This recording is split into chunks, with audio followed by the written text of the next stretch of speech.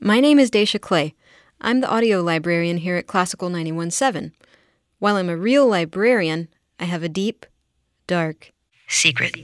I know very little about classical music. I grew up listening to rock, and I know something about jazz.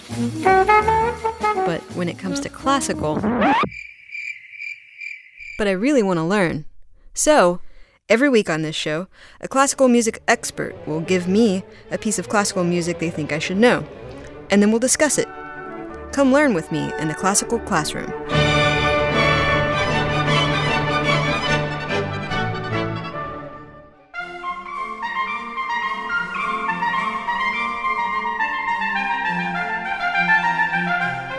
Hello, everyone, and welcome to the Classical Classroom. I'm Dacia Clay, and as some of you listeners may recall, in episode 60 with Mark DeClaudio, I made the terrible mistake of mentioning that I used to play the trumpet.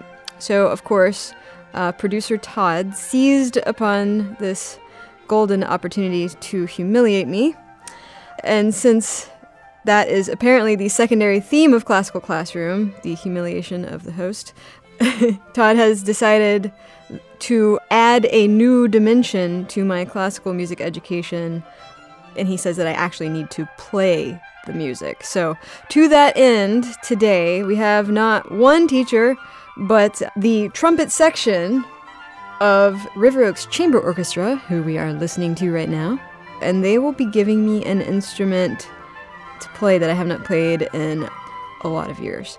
First, we've got Mr. George Chase.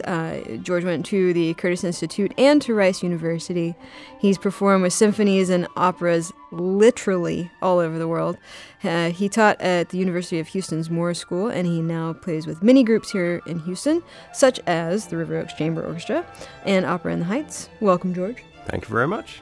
I'm just here responding to the hashtag humiliate Dacia, so I don't know if this is the right place for that, but yeah. Next, we've got Mr. Jason Adams.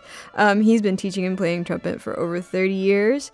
He studied with Roger Murtha and Chris Gecker at the Hart School and the Manhattan School of Music.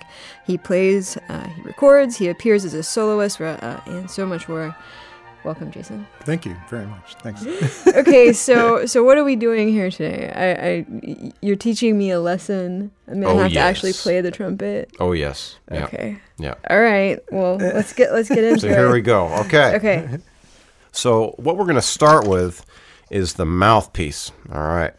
So somebody once defined the trumpet as being an instrument in which you make a strange sound into one end and hope and pray that when the sound gets out the other end of it, that it sounds a little bit better. Yeah. And so that in mind, I am grabbing my mouthpiece. Okay. And my trumpet. All right. So what we're going to do is we're going to put the mouthpiece just underneath your lips, like you're blowing across a Coke bottle. Okay. All right. Nice and easy, nice and relaxed. So almost like a flute. And as we do that, as we blow across it, now we're going to roll the mouthpiece up so it's touching our lips. Hey! There we go. First try. It sounded like a dying duck. Daffy Duck is in the building, people. So. Excellent. So we are off to the races. So let's try the same thing again. And this time, let's just focus the corners of our lips just outside the mouthpiece just a little bit as we do that. So let's do the same thing again. Take a big breath.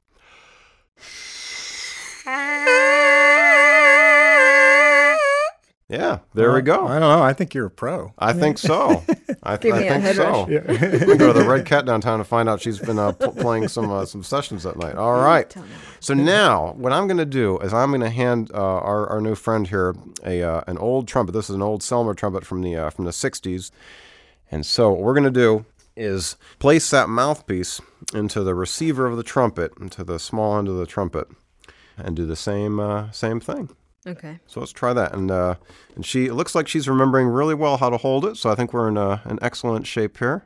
You put your pinky in the hook. If you like. Sure. You put your fingers on the key. So what we're talking about, for those of you who are not able to see right now, is that On the top of the trumpet, you have the 3 valves in a row, and then sort of next to that is a little hook, and you can put your finger in there. I usually just put my pinky in that hook for page turns, or if I'm using a certain kind of a mute, like a plunger mute or a Harmon mute. For special effects. By the way, the pinky in the hook is very controversial. Yeah. Really? You got to be careful with the pinky in the hook thing. Yeah. Why You really is do. that controversial? Well, apparently it slows your third finger, your ring finger, down on the valves, and something about one tendon between your ring finger and your pinky. And some people will tell you that the pinky actually goes on top of the crook. Some people will tell you in the crook, and I've seen that and everything in between. That's crazy. I think through the years, I've wound up with a kind of funny habit of just kind of sticking it sort of on the side of the crook. Huh. Normally, I don't put my finger in there a whole lot. I don't have any, terrible feeling one way or the other about it.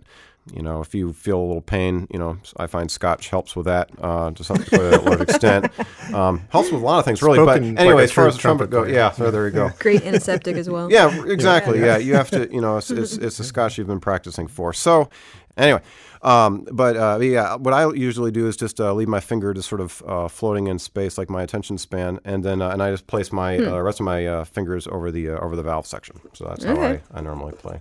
All right. So that feels like madness to me. Yeah. Okay. All right. So what's happening All next? right. So now what we're going to do is the same thing we do with the mouthpiece, except we're going to blow across the mouthpiece, and then we'll just roll the trumpet up until it's on your face, and we won't use any valves, and you get whatever sound you get. Okay. So let's go for it.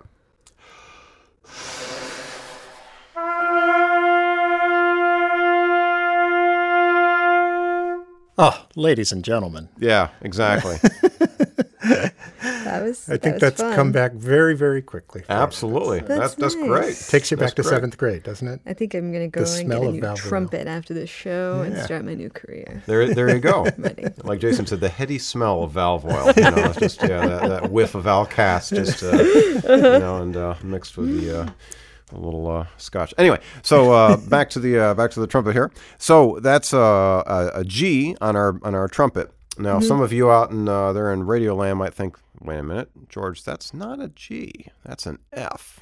And to those of you out there thinking that, I salute you. I invite you to buy me a glass of Scotch. But anyway, but in addition to that, you're absolutely right. That's a concert F. And the reason why is that the trumpets that we're playing right now are B-flat instruments, which means when we play our C, it sounds a concert B-flat. And so all the music written for a B-flat trumpet is written up a whole step from what it actually sounds. Is that true? That is true. And it's done only to confuse and bewilder people across the world. That is crazy. So if I was playing with another instrument. Yeah, say piano, for example. Yeah. The sheet music would look different? It would look different. That's exactly right. It will look different. So if My you're mind playing is a blown. piece, it's crazy stuff. So if you're playing a piece, say that is written in your key of C, a piano player would have to be playing in the key of B flat. Why on earth would the people who created instruments and musical notation do that? Well, I think you can go all the way back to some of the very earliest written down music for the trumpet. And before the invention of the valve, the trumpet, you basically just had a tube there, and you had to pick up a different tube for whatever key the music is that you were playing in, so you'd have a shorter one. Jason, by the way. Sorry, I Jason, forgot to yes. introduce you in the question. So, Just as a general rule of thumb, if it's a more lucid explanation and just clear, that's generally going to be Jason. Okay, back to you. Okay. Well, so at any rate, and for some reason, I guess just music being music, that tradition just kind of stuck. Even once we got the valves, there's lots of pieces you'll find where you'll be playing a trumpet part written in one key that sounds in another key, and you're playing it on a different keyed trumpet just because of the way the instrument sounds. So trumpet players are often very confused, and I think that explains the Scotch. But they're so attractive, and that makes it all better. Confused, Absolutely. But it's a very strange thing that they didn't have valves, and so they would go to a rehearsal performance with your instrument, and then it was a box of what was called crooks, which is different lengths of tubing. And so if you wanted to play in a higher key, then you would pull out your longer crook and put in a shorter one, and then you were able to play that part. Otherwise, you'd be playing notes that would not fit into that chord or into that key. Wow. So, yeah. Well, and so here we are today. So here we are today with confusing sets of sheet music. And so it's better, and you can look at it in a way that they soldered on those crooks. You can think of it like that onto the trumpet, and then attach them with the valves. And then when you push a valve down, all it does is it opens up that chamber of tubing on the trumpet, allowing you to play different pitches than you would be able to play otherwise. As a matter of fact, I think if you play your G right now and press down your second valve, the one in the middle there, we'll hear the pitch of it. As long as you hold a nice steady sound, we'll hear the pitch of it drop a half step. Or we'll see a unicorn, one of the two. I saw a unicorn.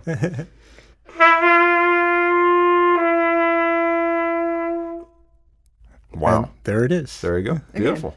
nice. Excellent. So if you do the same thing again, and except push down first valve instead of second valve, you go on by a whole step, or we'll see a unicorn.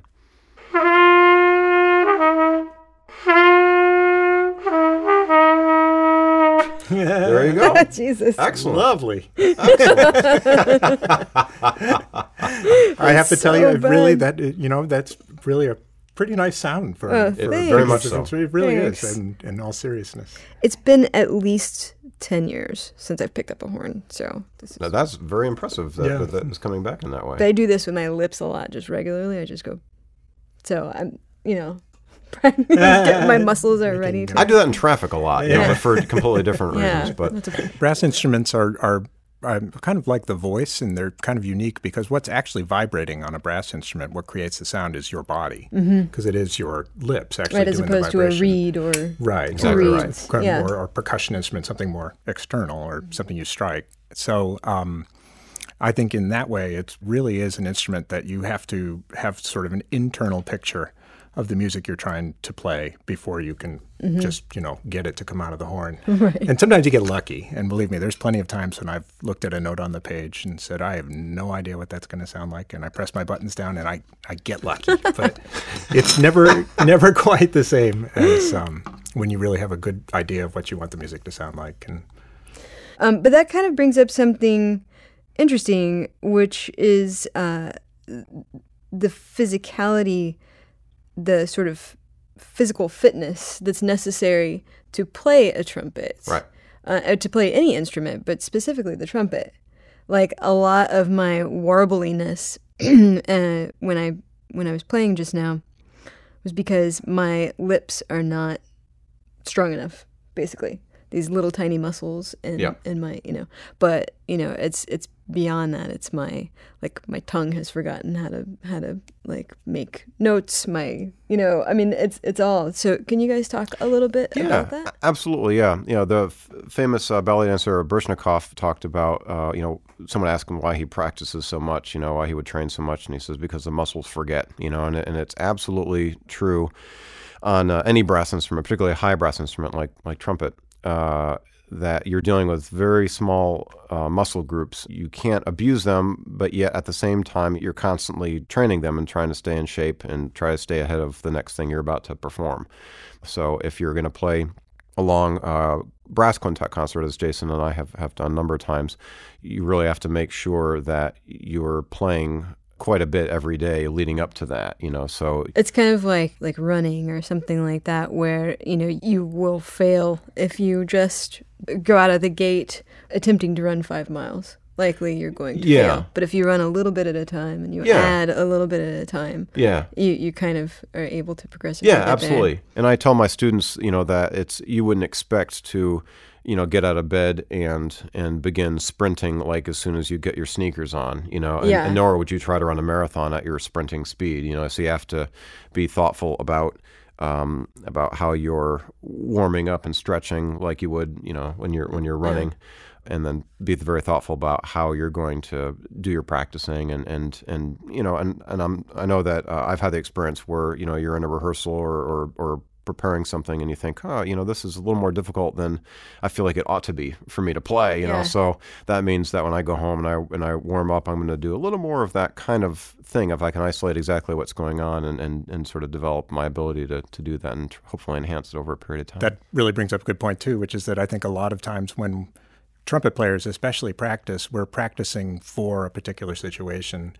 If you're getting ready to play like in a symphony orchestra, the playing that you do in an orchestra is probably some of the most intense physical trumpet playing that you do, but it's typically in very short bursts. You'll play very, very hard for 30 seconds. So, it might be akin to like a sprinter if you're a runner. It's not just your lips, it's like your cheeks too, because I don't know, for non-trumpet players out there, like you have to, unlike Dizzy Gillespie, who poofed out his cheeks like a chipmunk, you're supposed to actually hold your cheeks in, and that actually takes a great deal of strength to like stop yourself from like.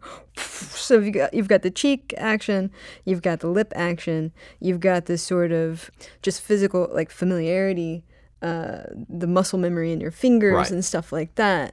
Should we do a little bit more of a lesson, and then I know you brought in some examples that you wanted to. Okay, so what am I going to learn next? So what I thought we could do is go back to the mouthpiece for a moment, and then and this time I thought we could stretch just a little bit more. So let's start in that's whatever note you start off with, whatever it comes to you naturally, whatever that might be, doesn't even matter, and try to go as low as you can from that note. Okay.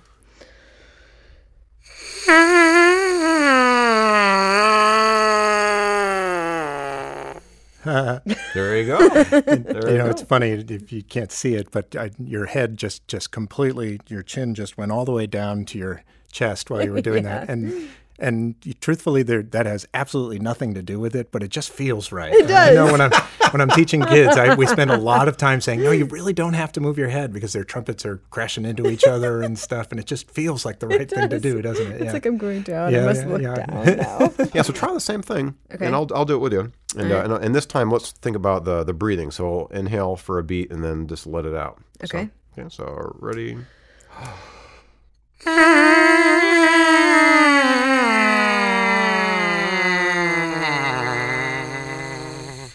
Yeah, there we go. Lovely. That's good. All right. Okay.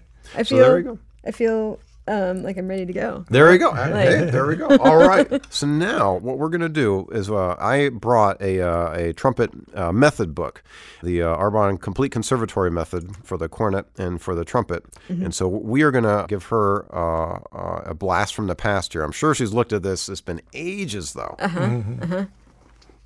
So let's take a look at, let's take a look at number 5. Number 5. Yeah. All let's right. play through that one. Okay. Let's see if I can even remember the notes. Okay.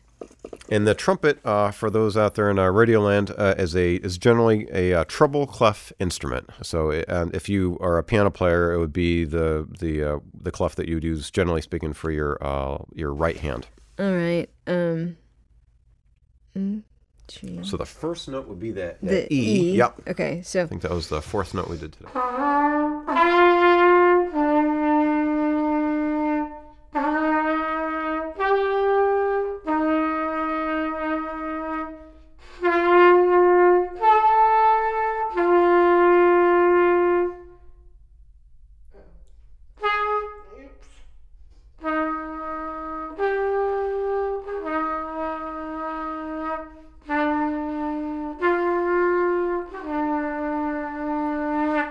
Wow, I was not expecting you to go through the whole thing like that. That's awesome. Whoa.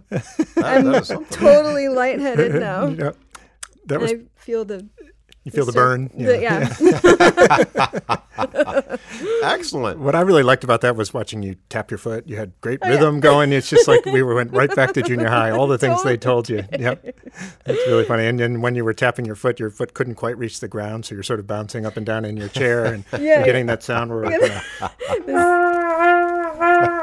was really very fun. I can't believe I remembered the notes. And that you produced some of those sounds. I was not expecting, as you got to some of the higher tessitura stuff, that was going to just come out. Tessitura? Range, the higher notes that you had to play. Tessitura.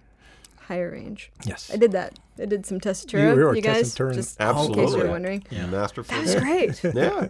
Stoked. All right. So Jason, how would you critique her techniques as it is? What would you? I mean, first of all, I really would say it was great. Yeah. Thanks. And I probably would talk a little bit about posture and getting the feet a little more solid on the floor so that the body isn't kind of tempted to wiggle around while you're tapping your foot. But you were doing a wonderful job with rhythm. And I would say, generally speaking, the only thing I would say is just to enjoy it and be even more confident with it. And you sounded like you were flipping out a little bit from time to time, like, whoa, what's next? And if you know anything about being a trumpet player, you know that a lot of it is just that you got to put on a good show and you got to kind of be overconfident and say, yeah, I can do this. I did this, in my sleep last night. Yeah.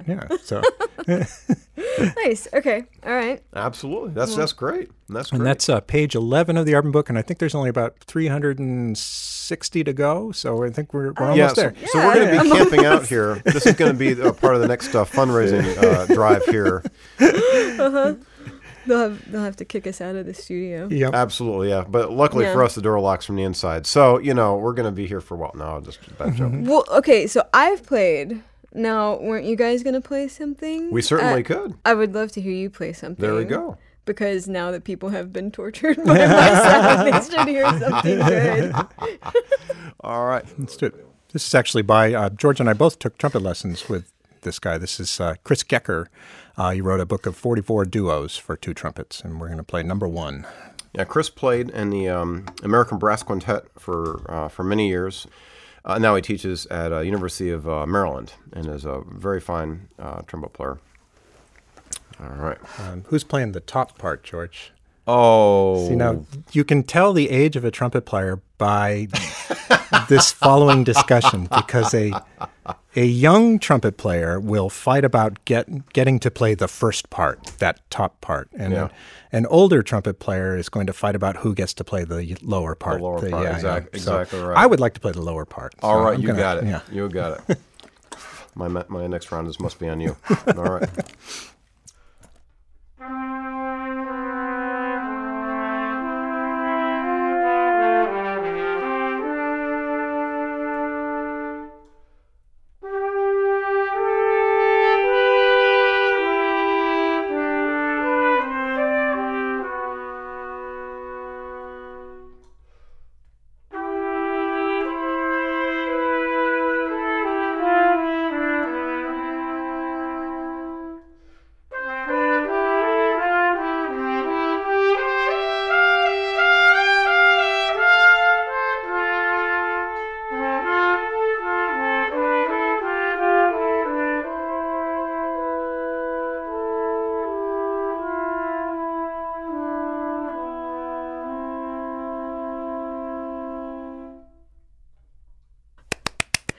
That was awesome, you guys. And tell me what that piece was called again? That was the first duo by Chris Gecker. Called Number 1. Number 1. I like that. I like that a lot.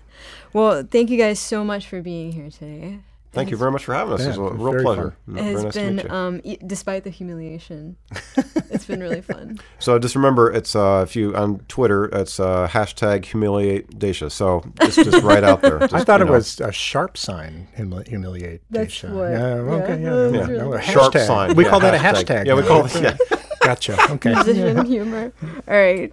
Everybody, for more Classical Classroom, go to houstonpublicmedia.org/classroom. There you will find myriad links to all of the ways that you can listen to and interact with us, including, but not limited to, iTunes, Stitcher Radio, SoundCloud, Twitter, and Tumblr. Make sure to follow us, rate us, review us, and most importantly, tell your friends and family that we are better than cats and that you want to listen to us again and again. P.S. You will also find host humiliating video of this episode on our page. Thanks to Todd see what I did there? Holslander, for making us sound pretty today. Thanks to Program Director St. John Flynn for just being him. Thanks to Jason Adams and to George Chase for being here today. Thanks to me for saying stuff. But above all, Thanks to you for listening. We'll catch you next time.